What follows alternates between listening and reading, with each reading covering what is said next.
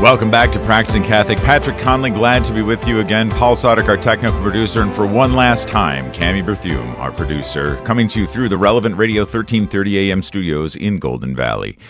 Freedom to Love is a newly formed ministry that focuses on the transformative impact of human and spiritual formation to free young men from the lure of pornography.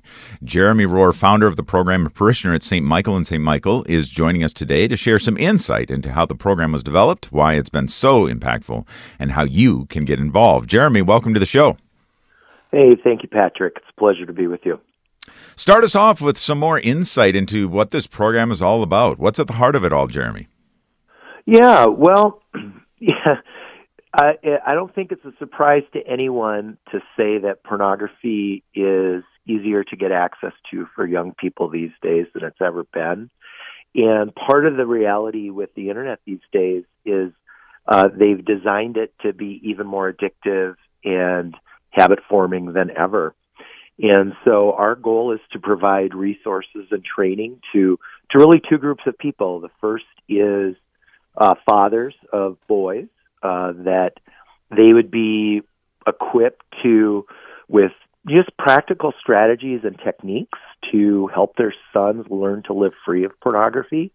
And then the other group would just be men in general that want to learn how to help other men, because it's really a journey that is best done alongside someone. And so that's our goal. Okay.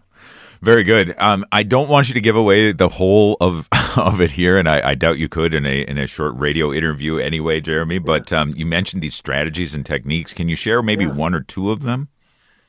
Yeah, well, the two of them that I think are unique to what we're doing is, we're looking at, over the last 10, 15 years, we've learned so much about the brain and the body and what happens during some of these compulsive and habit-forming behaviors.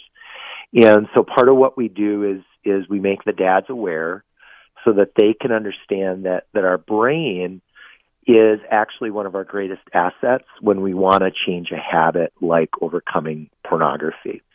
But what's cool is the feedback has been it really applies to a lot of different areas for parents. So the brain is it's a key, and the challenge we have, though, and those of you that have had teenagers know that the challenge is kids tend to go on autopilot. That's our default nature. And so the goal is to give them practical, just strategies, techniques, to get them out of autopilot, and then getting them learning to train their brain to go in the direction they want it to go. I would say the other piece is we look at the connection between emotions and how emotions come into play with why we do things we don't want to do. St. Paul said, I do the things I don't want to do. And that's human. That's the human experience. But again, we've learned over the last 10, 15 years so much more from a scientific standpoint of how we can become aware of that. And then now we can apply some of the other strategies that I talked about earlier to choose to go in a direction that we want. Mm-hmm. Well, it's sounding very good. And give us an idea then, too, about, so how does this work? If somebody wants to take advantage of what you're offering there, do people just go to a website? Do they sign up for courses? How does that work? Yeah, so what I've been doing is I've been doing online courses. I did 3 during the school year. We're in the midst of our third one. It's a 5-week course, and we just go through, and the goal is to kind of build on the information. We start with the 2 areas that I mentioned, how our brain works, how we can reorient that to help us to have freedom to choose to live virtuously. And then the key to emotions. So it's a 5-week course. They can go to our website, freedomtolove.org.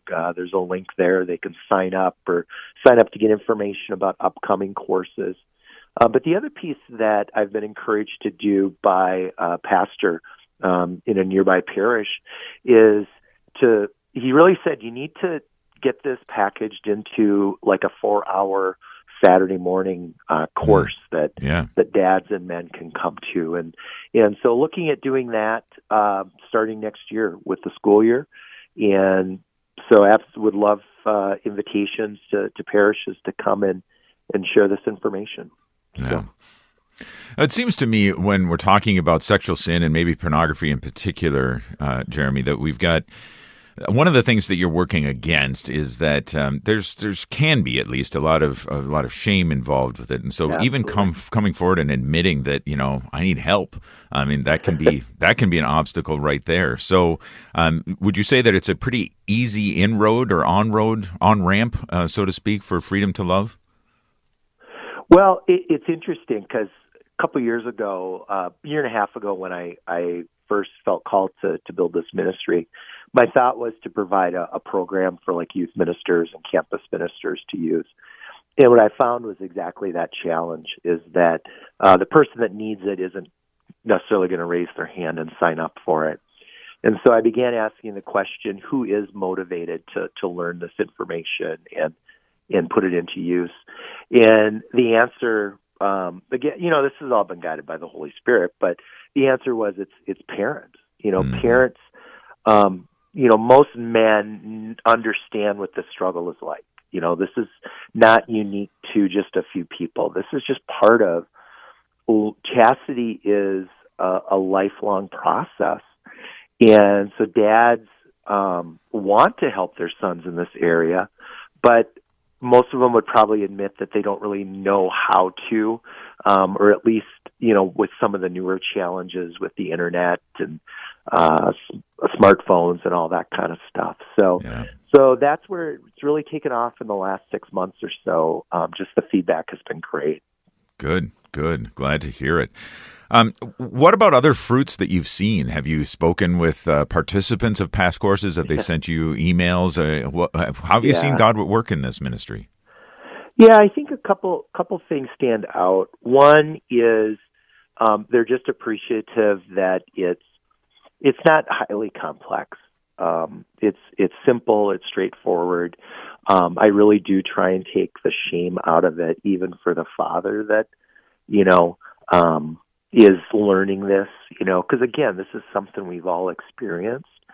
And I had one person that from our Lenten course that we did that said, this is so helpful. I wish my own formation growing up had been informed by the understandings presented in the course. And I was like, oh, that just tells me that we're onto it. Right.